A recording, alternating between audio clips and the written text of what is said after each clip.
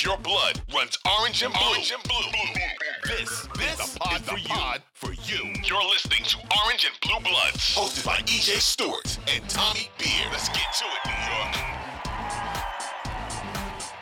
Send that man to the All-Star game. What's up? It's Orange and Blue Bloods. EJ Stewart, Tommy Beer with you, an Odyssey original, hosted by Odyssey and WFAN.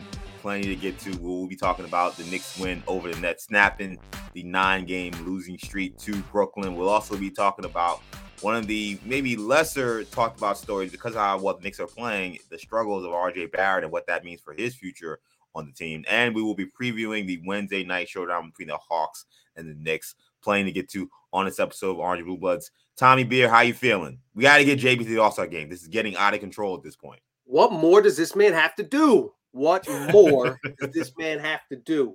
Another brilliant game to watch and to watch the bromance between Hart and Brunson develop even more. And Hart playing well with the second unit.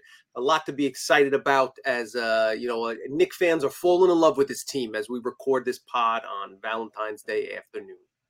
Yeah, it's fitting that Josh Hart would have, one of his best games, not just as a Knick, but in his career.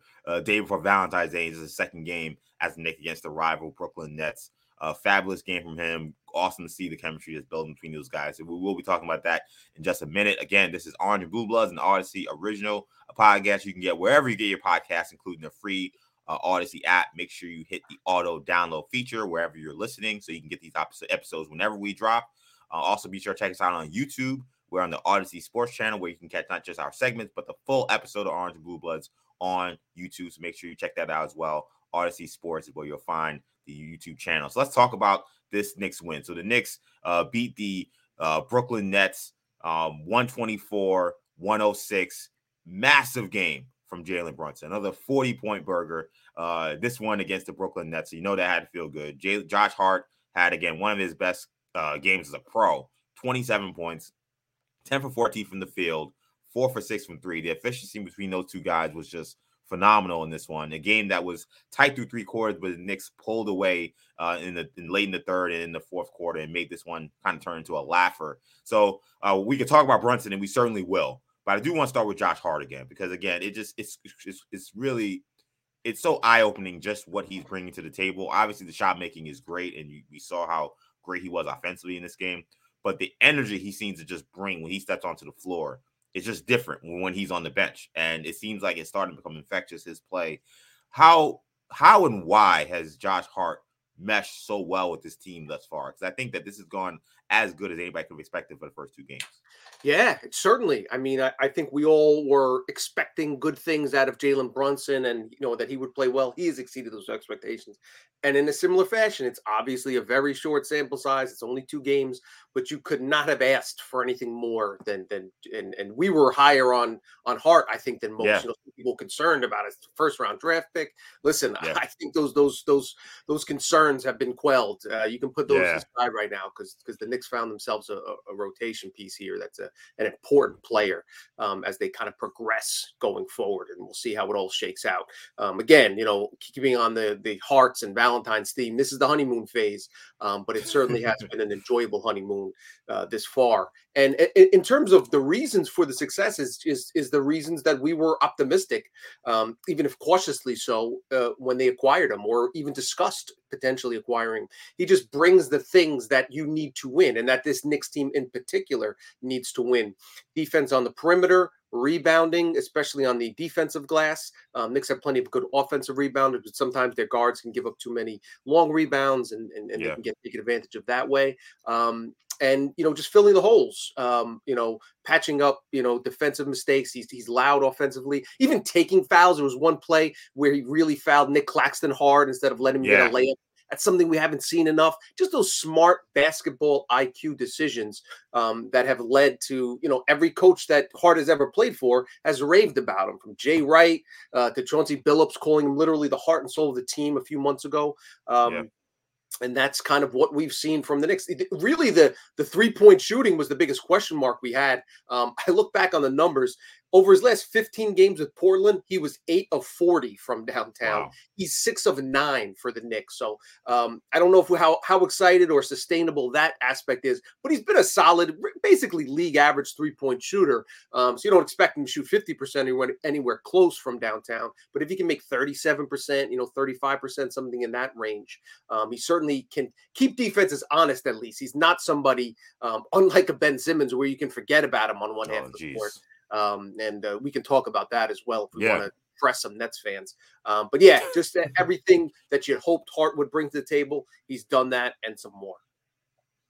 Yeah, I mean, I thought that he sets the tone. To me, he always sets the tone with his physicality. So I think that when you mentioned the fouling on Nick Claxton, who we know struggles at the free throw line, kind of just setting the tone for when he steps on the floor. Like, Knicks started this game pretty well because Brunson was just red hot again. But as that second quarter kind of got out of hand, the Knicks got down a little bit in that second quarter. I think they kind of came back partly because Hart kind of reset the team. The way he played in the third quarter, obviously in the fourth quarter, was just spectacular. And he just brings an edge. I think that in some ways, I think that even though maybe Grimes and maybe Barrett have more talent than him, I think he's such more of a veteran and he's had so much more experience and he has a higher basketball IQ than those guys right now, that in some ways he's more effective than those guys right now. So when you're playing with other good players, because he's playing next to Randall, he's playing next to Brunson, he thrives playing next to those guys. And then when he's playing with the backup guys, whether it be a Toppin, whether it be a Hartenstein, it seems like to me he's lifting those guys up in terms of how they're playing as well. Hartenstein was plus 29 in the game last night. He made all of his field goals. He was exceptional in the game as well. Emmanuel Quickley in just 28 minutes, 14 points, 4 for 8 from 3. He's played well next to Josh Hart. So it really feels like just his presence on the floor. We kind of forget that this is a pretty young team, at least the players that are playing. Fournier and Rose are the oldest guys on the team. Those guys don't get any minutes. So everyone else that's playing are essentially young players. You could say maybe Randall and Brunson are maybe in their prime. But any kind of veteran presence you could bring on a team like this is going to help. And I think, to me, this is feeling a lot like what the Derrick Rose trade was the first year the Knicks made that trade, where Knicks were playing pretty well, but it was clear they needed some veteran seasoning, a guy who's been there before, and a guy who kind of just knew what it took to win. And Rose came in, and you see how he just changed the team. Like, the team went from being a team that maybe can make the playoffs to, okay, this is definitely a playoff team that can maybe get to that fourth spot potentially, which is what they did. This Josh Hart trade feels like that. You got a guy who's a veteran who knows what he's doing, and now you look at his team and say, okay, this was a decent team that maybe they could sneak into the playoffs. Now you say, okay, this is a pretty good team, and now you wonder what they could do once they actually get there. 100%. And we'll have plenty of time to talk about it over the next 2 months. And we'll talk about it next week when there aren't games, games to discuss when teams are off in the All-Star break. But just thinking big picture, if you're one of those top 4 or 5 teams in the East, you do not want to play this Knicks team in the first round. No. I think that's what Tibbs wants. I think that's the identity he's tried to preach since day one, and now he has the dogs to put out there.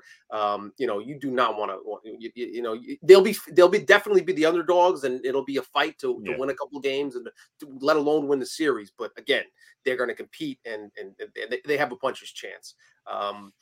As far as Hart goes, and you mentioned Hartenstein as well. Like, those guys complement each other's game terrifically, just pair so well. We saw Hartenstein hit Hart with the backdoor pass for a layup, threw one pass a little bit low, but expect to see that a lot more.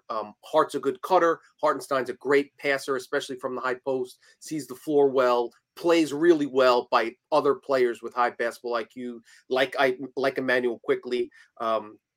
The I-Hart, J-Hart combo has locked 48 minutes together over these first 2 games. Knicks are plus 36. They've outscored their opponents by 36 points. The offensive rating is something like 154. Again, small sample size, artificially boosted by Hart knocking down every shot that he takes.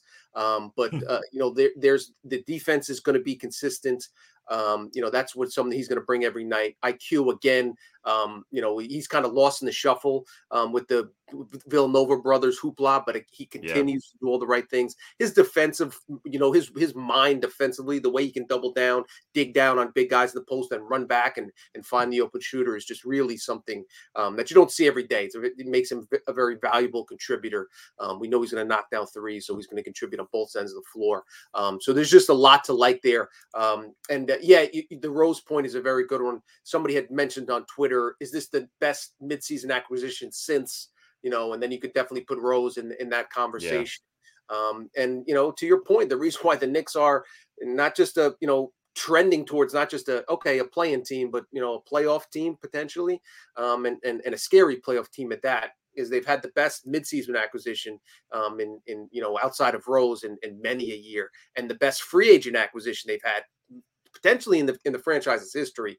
It's up there with the Allen Houstons and the Masons and the Starks and those guys, and Brunson. Again, small sample size, still has a ways to go. But we know the Knicks have not had much success in the free agent market, especially this millennium. So, you pair those two guys together, the chemistry they have, the chemistry Hart is already creating with Hartenstein. And Knicks fans are optimistic, very optimistic, and they have reasons to be so. This is a fun team to watch, an exciting team to watch. And it seems like they're hitting their stride right now. So we'll see if they can keep it up. Yeah, and you mentioned the Brunson signing. I mean, I've been saying since December, I think one of our first episodes, I first about topic, hey, is Brunson the best free agent signing since Allen Houston? I mean, now that's starting to become more and more like a reality. 40 points in this game. And he's starting to make this look easy. That's what's kind of scary. And I tweeted last night, I was like, look, we kind of forget Jalen Brunson is 26 years old. Again, because some of these guys have played in the league for a long time, we kind of think these guys are older than they are. I mean, he's entering his prime. He's not even really in his prime yet, per se. There's a chance that maybe another step to his game that he can reach. And what we talked about kind of before we recorded today is what I've seen from Brunson is he's, whenever there's a big game or a big situation, it seems like he can tap into a different level of his game than we see normally when he plays, which is already a pretty high level. We saw it in the playoffs with Dallas, where it became, it was time to pay up, and he knew he was going to have a big playoff series to get the money he wanted in the offseason. We saw how he played against Utah. We saw now he has not made the All-Star game. It's a catastrophe that has not happened.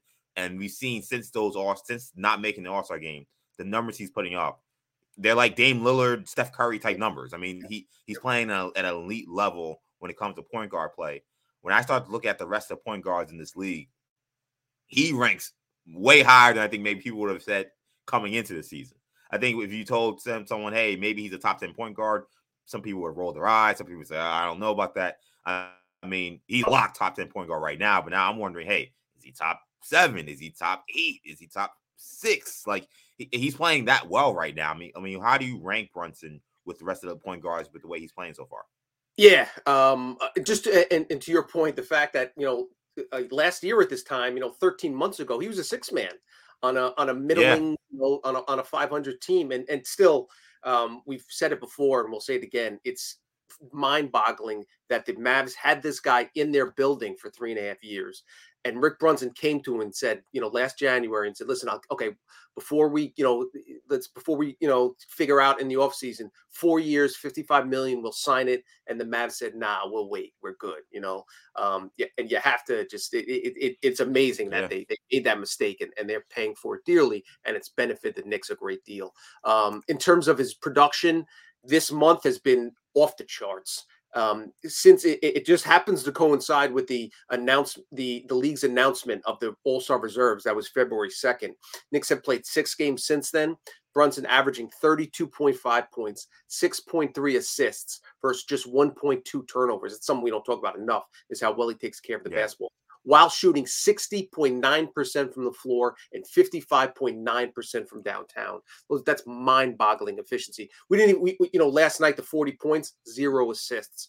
First player in Knicks franchise history to score 40-plus points while shooting above 70% from the floor without committing a single a single turnover. Yeah, turnover. Yeah. Right, yeah. Just the 14th player in franchise history to match those numbers.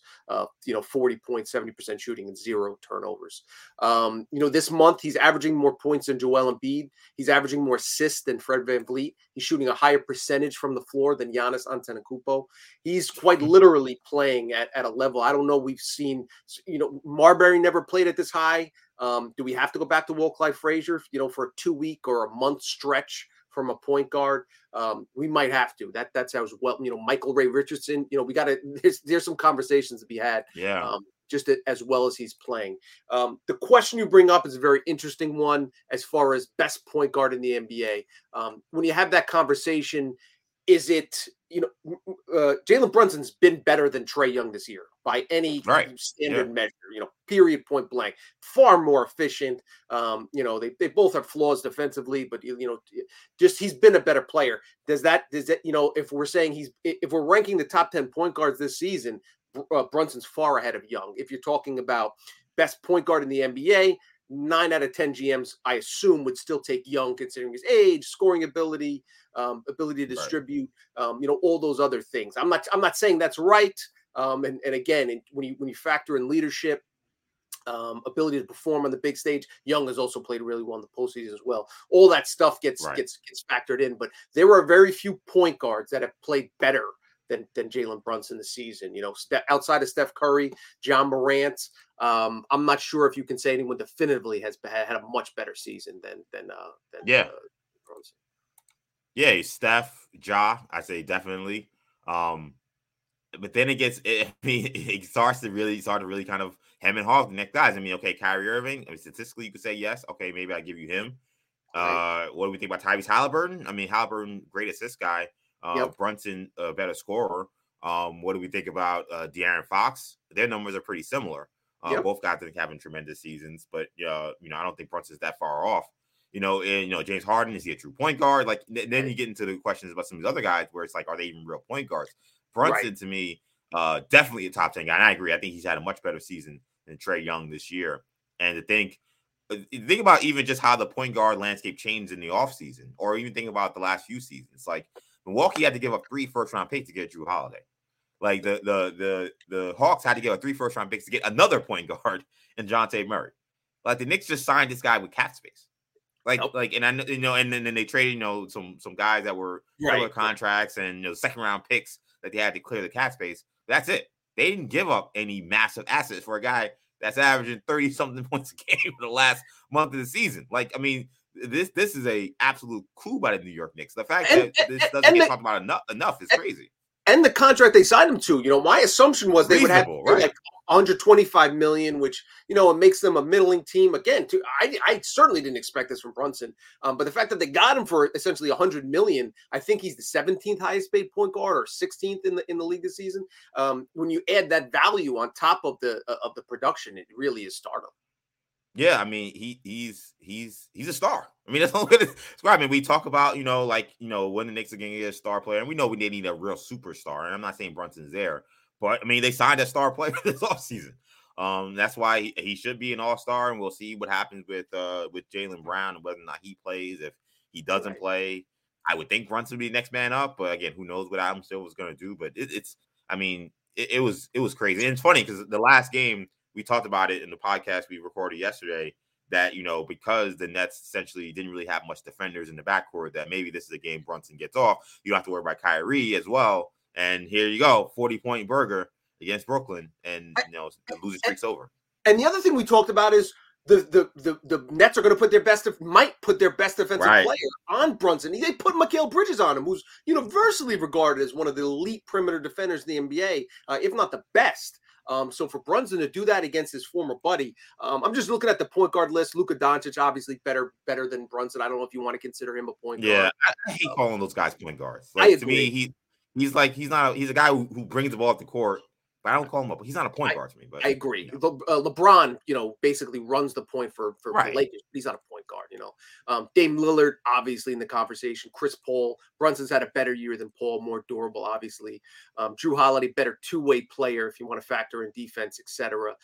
Darius Garland's having a good season for the Cavs. Could certainly make a case. Yeah, those are the names you're going to get in the conversation. But again, Have any of those guys played definitively better than Jalen Brunson? It's hard to argue that they've clearly, are a step above based on production during the 2022-23 NBA season. Yeah, some of these guys, to me, it's just their name and their stature, what they've done previous seasons. Like, we know some of those guys are superstar players, star players, but when you look at production, what they've done this season, there's not a lot of point guards you can say are better than Jalen Brunson. I mean, to me, like I said, if I'm ranking him, I think he's finding a way in my top 10 easily. Yeah. Oh, now, where does he go beyond?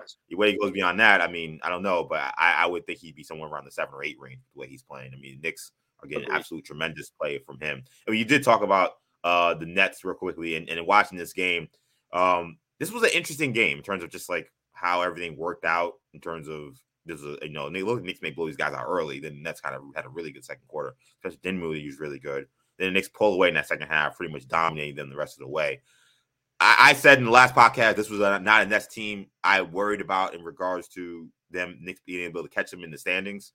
Like, last night was just confirmation for me that this is a good Nets team, but that they're going to have problems, I feel like, closing games, when games get tighter in the second half, fourth quarter, when you need to get buckets, when you need to stop a certain star player who's just going off. You need to have somebody that can answer that.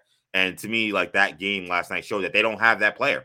And they'll beat a handful of teams but just by how they defend, how hard they play, how together they play. I think they played a pretty good game, but they're going to have trouble against really good teams. And I think that when you look at these standings now, only 3 get back in the loss column. The Nets are going to be a little bit of trouble to stay out of that play-in. Agreed. They're a scrappy bunch. They play the right way. They share the ball. They're good defensively. They knock down 3-pointers. At least they certainly did last night. It's kind of funny. And we talked about on Monday, they're reminiscent of that 2018-19 Nets team that, before they got Kyrie, up and coming players. And, the funny thing now is the Nets have all these great ancillary pieces. Now they need a superstar like KD or, exactly. or Harden or somebody to kind of be that closer for them. So that's going to be the question for him. There are going to be nights where Dinwiddie plays as well as he did in the second quarter. In the fourth quarter, Mikal Bridges played poorly, especially on the offensive end last night. He'll play much better in games ahead, and they'll compete and they'll stay in games. But you're right. They're only, I believe they're 2 games ahead in the standings now. Ahead of the Knicks. I can double check that real quick. Yeah, 2 games. Yeah, 3 back in the loss column, but 2 games overall, I believe. Right. So, are they going to, assuming the Knicks play a couple games, they're 5 games over 500 through 55 games right now, or 54 games, whatever the case might be. Are the Nets going to be able to match that? Are they going to be able to play above 500?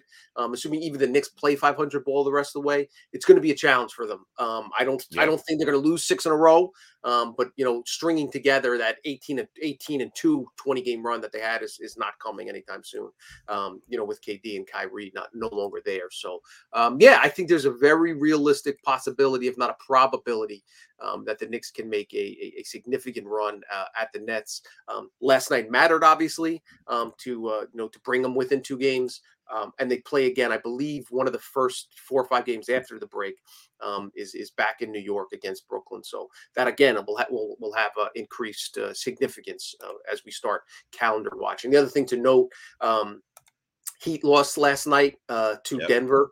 And the Hawks gave up 144 points to the Hornets and lost.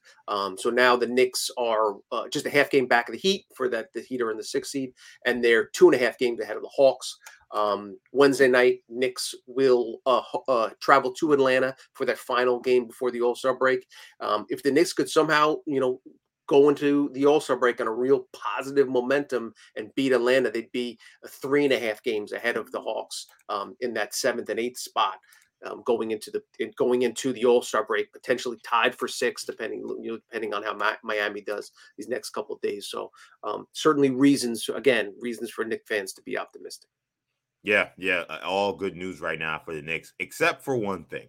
And let's talk about it right now, because we do have to talk about it. The Knicks had a feel-good win against the Nets, snapping that 9-game losing streak against Brooklyn, but it was a no-show for one of their key players. R.J. Barrett had just 4 points in 24 minutes. To me, he didn't look like himself at all, and he hasn't looked like himself lately. The addition of Hart seems to have even further exacerbated, that's the word, just how poorly he's been playing of late. is it time to be worried about Barrett, Tommy? Because I've been one who's often kind of pushed back against concerns about RJ. But I mean, last night was kind of alarming. I mean, he just didn't look like he had it at all.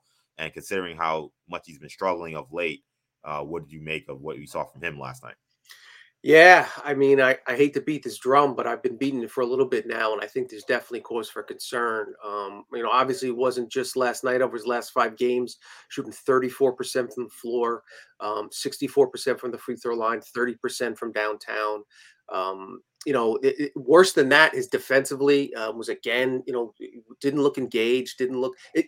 The crazy thing is now you see the contrast when Hart comes in the game, and you see the way he plays both ends of the floor.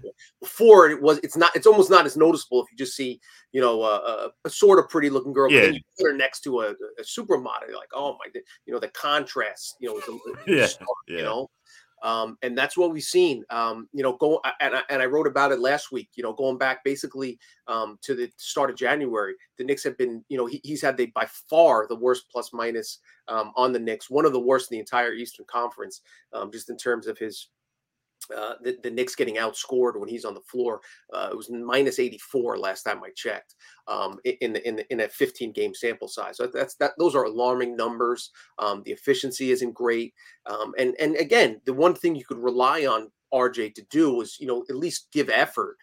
It just hasn't played with that same level of spark. I don't know if he's dealing with a nagging injury. I don't know if there's something going on off the court. But this certainly isn't the Barrett we saw last season, especially the second half of last season. When he was essentially a 25, 5-5 guy, shooting 40% from three. That just isn't there. The one thing we've always credited with Barrett has been his ability to bounce back, whether it's a bad first half and play well in the fourth quarter, or bad 2 months of the season, then play well for 2 months. The inconsistency is maddening, but at least he has that bounce back ability. We'll see if they can at least if he can get back on track, because if he doesn't, he's going to lose a lot of minutes, and it's only going to EJ. I said it the day after the Josh Hart trade. I said I don't want to look too far ahead, but if this could be a situation where, this could be the first thing that leads to the domino falling of the Knicks trading RJ Barrett. Yeah. And I'd be lying if I didn't say over the last couple of days, if the Knicks had traded Barrett and say Grimes and draft picks for Donovan Mitchell, a Brunson, Mitchell, Hart, Randall, Mitch, Rob lineup would be pretty fun to watch nowadays. Again, that's spelled milk. And we don't want to look too maybe they don't, if they trade Mitchell, maybe they don't have the first rounder to trade to get Hart. But that's again, true. when you have a guy like Hart, who's that Swiss Army knife, and he fits in so well alongside Randall and Brunson. RJ's flaws are even more, are showcased, and they stand out that much more when you have a guy like Hart. Well, again, RJ was -7 in 25 minutes in a game the Knicks won by 18 points last night. Hart was plus 23. That's something we could see happen more and more going forward. And if that continues, you're going to see RJ's minutes dip while Hart's minutes continue to increase. Yeah, and RJ, it's important to know RJ, I think in the fourth quarter, had went back to the locker room for a period of time. So it's funny, my dad texted me. He noted that he thought maybe RJ was wearing some kind of back brace. He thought he saw through his uniform. So maybe it's a back issue. Who knows? But something is not right, clearly, with Barrett. And yes, it is concerning at this point, because to me, when I think of RJ, like one of his best attributes is that, like, to me, he's almost like an innings eater in baseball. Like, he can play like any amount of minutes, and it might not be the most efficient minutes, but like he'll put up the volume of points and production you need for him to stay on the floor. If his minutes are going to come down, he's going to be this inefficient, that his value as a player decreases mightily, and like last night was a great example. He only plays 24 minutes. He only gets you 4 points, 8 shots. He didn't have the time. Like, typically, because, he plays 40 minutes, he could have a terrible 24 minutes and still end up with 25 points. Because he may rattle off the next 7 baskets he may make, and then that's, it looks like his game's pretty good. If he's not going to have those opportunities to have those kind of games, he's going to have to be way more efficient and come out of the gates a lot stronger than he has throughout his career. So that's alarming. The best thing you can say about RJ over his first 3 seasons was his production total. He's the first guy under the age of 23 to have, 1,000 points and 500 rebounds and 500 assists. And those were counting. He just piled up counting stats. And the argument, the pushback against other folks was, he does that because he plays a ton of minutes and he gets a ton of shots. And he's been in a situation where they need him to get shots. And they've been a bad team, so there's plenty of rebounds. Again, you're 100% right. If those minutes, his per 48-minute production was never impressive. That's why his PR and his VORP and some of those WARD, some of those other advanced statistics. He was at the top of his draft class in terms of total points and total rebound. Near the top 5 and all those, and number 1 in total minutes. Now, if you look at those other advanced metrics, he's 15th, 16th, middle of the pack. If he doesn't have those minutes to compile those numbers, it spells trouble for RJ and the team. And it's something I kind of noted earlier in the season, but I'm going to say it again and say it more forcefully. RJ Barrett, assuming he's back on the team next season, he's come back in maniacal shape. I think that if there's one thing I will say about him, and now he does play a lot of minutes, so it suggests that he's in pretty good shape.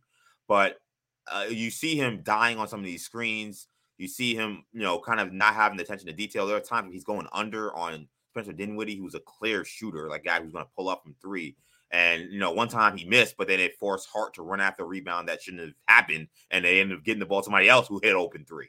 And I think to me, one of the problems is he's because of the production he's supposed to bring offensively, he's giving out everything he's got offensively. His defense has suffered, I think, because when I think about some of the best two-way players, Jimmy Butler, guys like that, those guys are in tip-top, phenomenal, top 1% shape.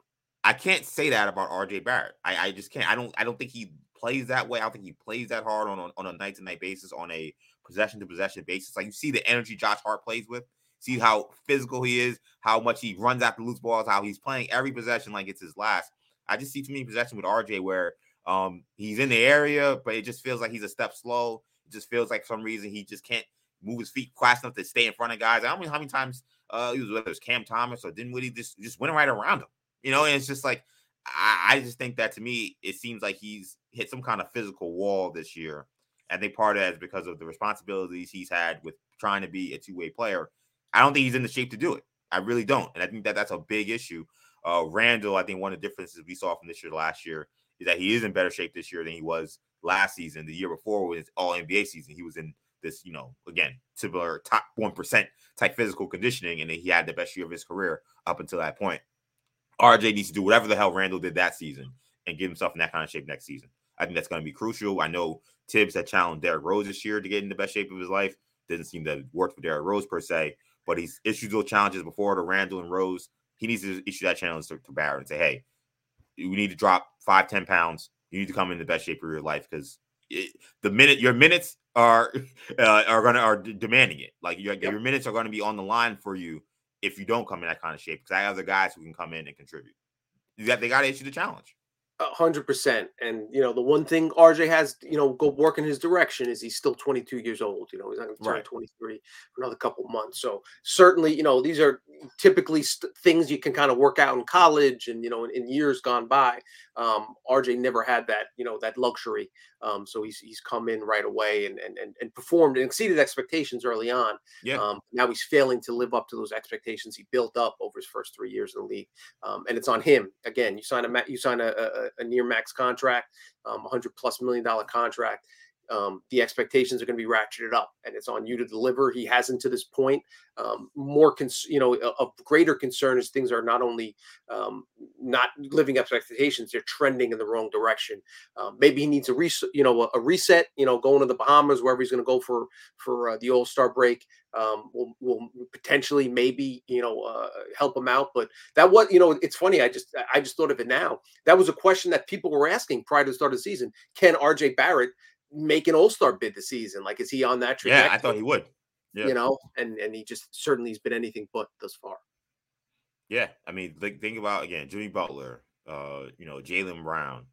Think about the physical conditioning those guys are in, and you ask yourself, is RJ anywhere near that? I'd say absolutely not. I'm just being honest, and I don't think there's any reason why he can't, but he's going to have to dedicate himself to that. I think he dedicates himself to being available. I think he plays through injuries, plays through sicknesses. We don't know that. I think he dedicates himself to being there for his teammates, regardless of how poorly he plays. But I think that that's the next step in his game. He wants to become the star player that I know he wants to become. Yeah. I think he's got to get in much better shape next season. So let's get to this game. That will be the final game, as Tommy mentioned before the All-Star break. The Knicks play their last game against the Atlanta Hawks in Atlanta on Wednesday. The Hawks came off a brutal loss to the Hornets, in which they've given up 144 points. Speaking of teams that didn't do much during the trade deadline outside of the move for Saddiq Bey, I just don't know what the Hawks are doing. I mean, they've been trying to trade John Collins for it feels like 5 years, and they signed him this offseason and still were trying to trade him this trade deadline. He's still on the team. I just don't know what to make of the Hawks at this point, but they will be facing the Knicks on Wednesday. The Knicks, as Tommy mentioned, 2.5 games up on the Hawks for that 7th spot. It feels to me that this dynamic with these two teams, it feels like it's changed a little bit with Josh Hart. I'm not saying Josh Hart's obviously a star player or anything, but the Knicks have had so many challenges guarding the Hawks players, particularly when Mitchell Robinson has been out there. But it feels like now with Josh Hart and the multiple positions he can defend, the Hawks don't look as daunting a challenge for the Knicks as they did maybe a week ago. Do you agree? Yeah, I mean, listen, I think that, the Hawks, one of their great strengths, obviously outside of Young, was they're strong, they're bigs. DeAndre Hunter's a great, tremendous defender. Clint Capella obviously can control the paint. Okongwu has played really well in spot minutes at times. And now they just added Saddiq Bey, another sharpshooting 4, where they're trying to work into the mix. As you mentioned, that the John Collins situation remains, it seems like he's the most popular name on the trade deadline, every trade deadline during the offseason, and yet he's still a Hawk. So we'll see how that turns out. As far as, matchups are concerned, Hart also helps, but I think that the greatest advantage the Knicks have, certainly in years gone past, is they make the Hawk guards, particularly Trae Young, work defensively. And that's the thing that, they weren't able to do when Elfrid Payton started the first 2 games in that Hawk series, inexplicably so. Now you have Jalen Brunson, even though Murray's, you assume Murray's going to get most of the minutes. He's going to start at guarding him. But, again, Brunson is very adept at running pick and roll. So him and Grimes should run plenty of pick and rolls and switch off and make Trae Young switch on to Brunson and have Brunson put Trae Young in the torture chamber every opportunity he gets, get him to foul trouble, make him work on the defensive end.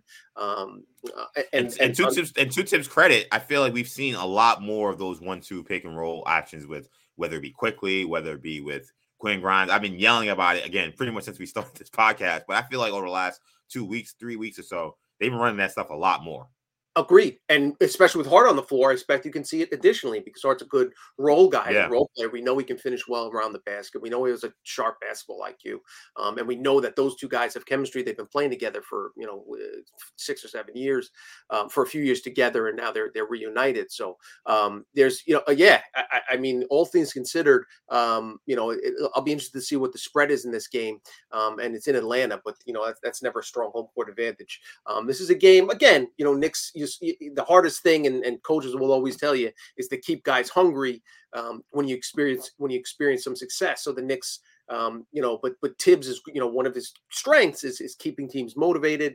This is the last game before the break. They want to enter on a positive note and kind of continue this momentum because they are, a season high number of games above 500 now. Can they close this? We talked about Knicks potentially, 4 games ago. Can they get to the All-Star break 2 and 3 weeks ago? Can the Knicks get to the All-Star break above 500? Now you want to get greedy, and now you want to put those wins in the win column and make them stand up. Because if you want to establish yourself as a playoff team and not a playing team, these are the games you want to take care of. Yeah, and when you look at this matchup, I mean, the Hawks have had a tough time defensively for a lot of the season, and they had a tough time against the Charlotte Hornets a couple of times this season. It's not the first time the Hornets put up a lot of points on them this year. So the Knicks offensively, the last 2 games since they added Josh Hart, they've been awesome on that side of the ball. I mean, they've been extremely efficient. They've put up a big number of points, 124 last game, 120 plus against the Jazz. So I think that the Knicks will be able to score against this team. And if they're able to do that, that will definitely keep them in the game. And I think, again, their ability to defend will be just a lot stronger with Josh Hart. I mean, Deuce McBride's a good defender, but he's so small. He doesn't give you really much switchability. He doesn't give you much versatility other than being able to guard his position. Josh Hart can guard probably 3 positions.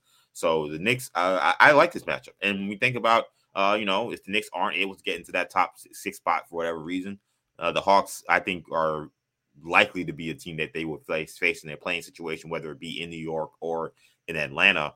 And like I said before, I think that, not that I'm welcoming a matchup with Trae Young because of how he's played against the Knicks in the past in the postseason, but it just feels like this Knicks team with Mitchell Robinson coming back, and assuming he comes back healthy, they'd be in a pretty good shape. I would feel good about the Knicks facing the Hawks in that kind of matchup.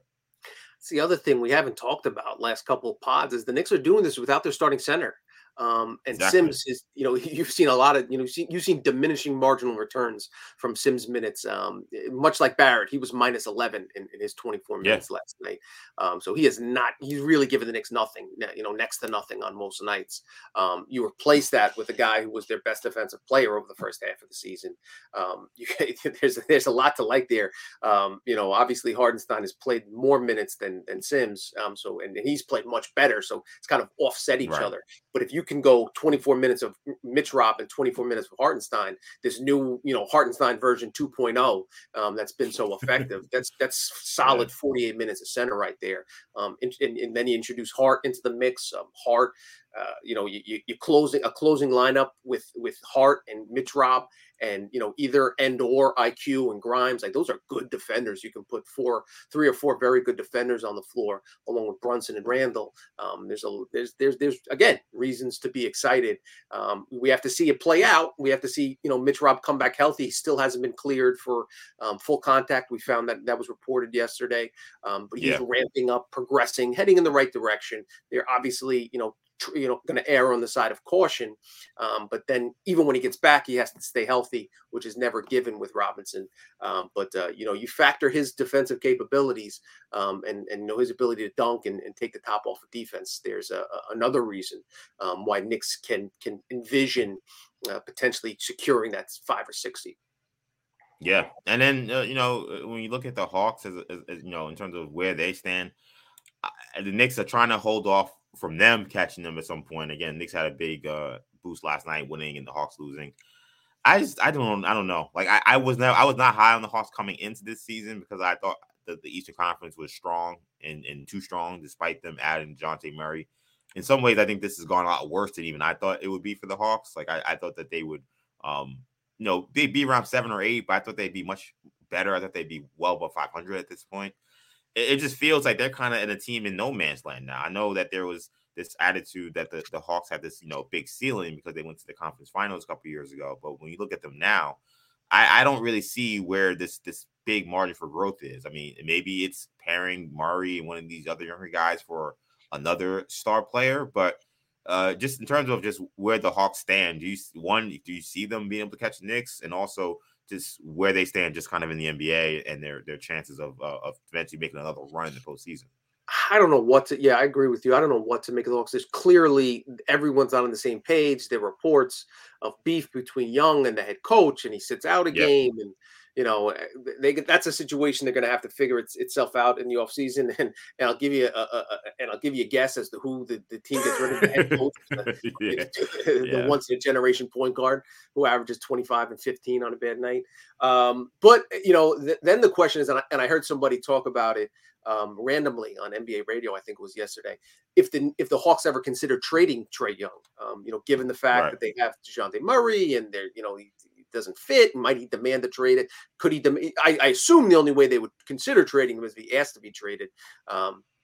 And then somebody mentioned Brooklyn as a potential landing spot. He has that kind of big city. You could see him as a big city guy. Yeah. He's a big ticket draw. The Nets have. I tell you what, if you want to get that Knicks and Nets rivalry back off, that would be the move to make if you were Brooklyn. Right. It just makes sense. I assume I could definitely see Brooklyn loving, and they should do everything to get him. And then you pair him with Mikal Bridges and Claxton, defenders.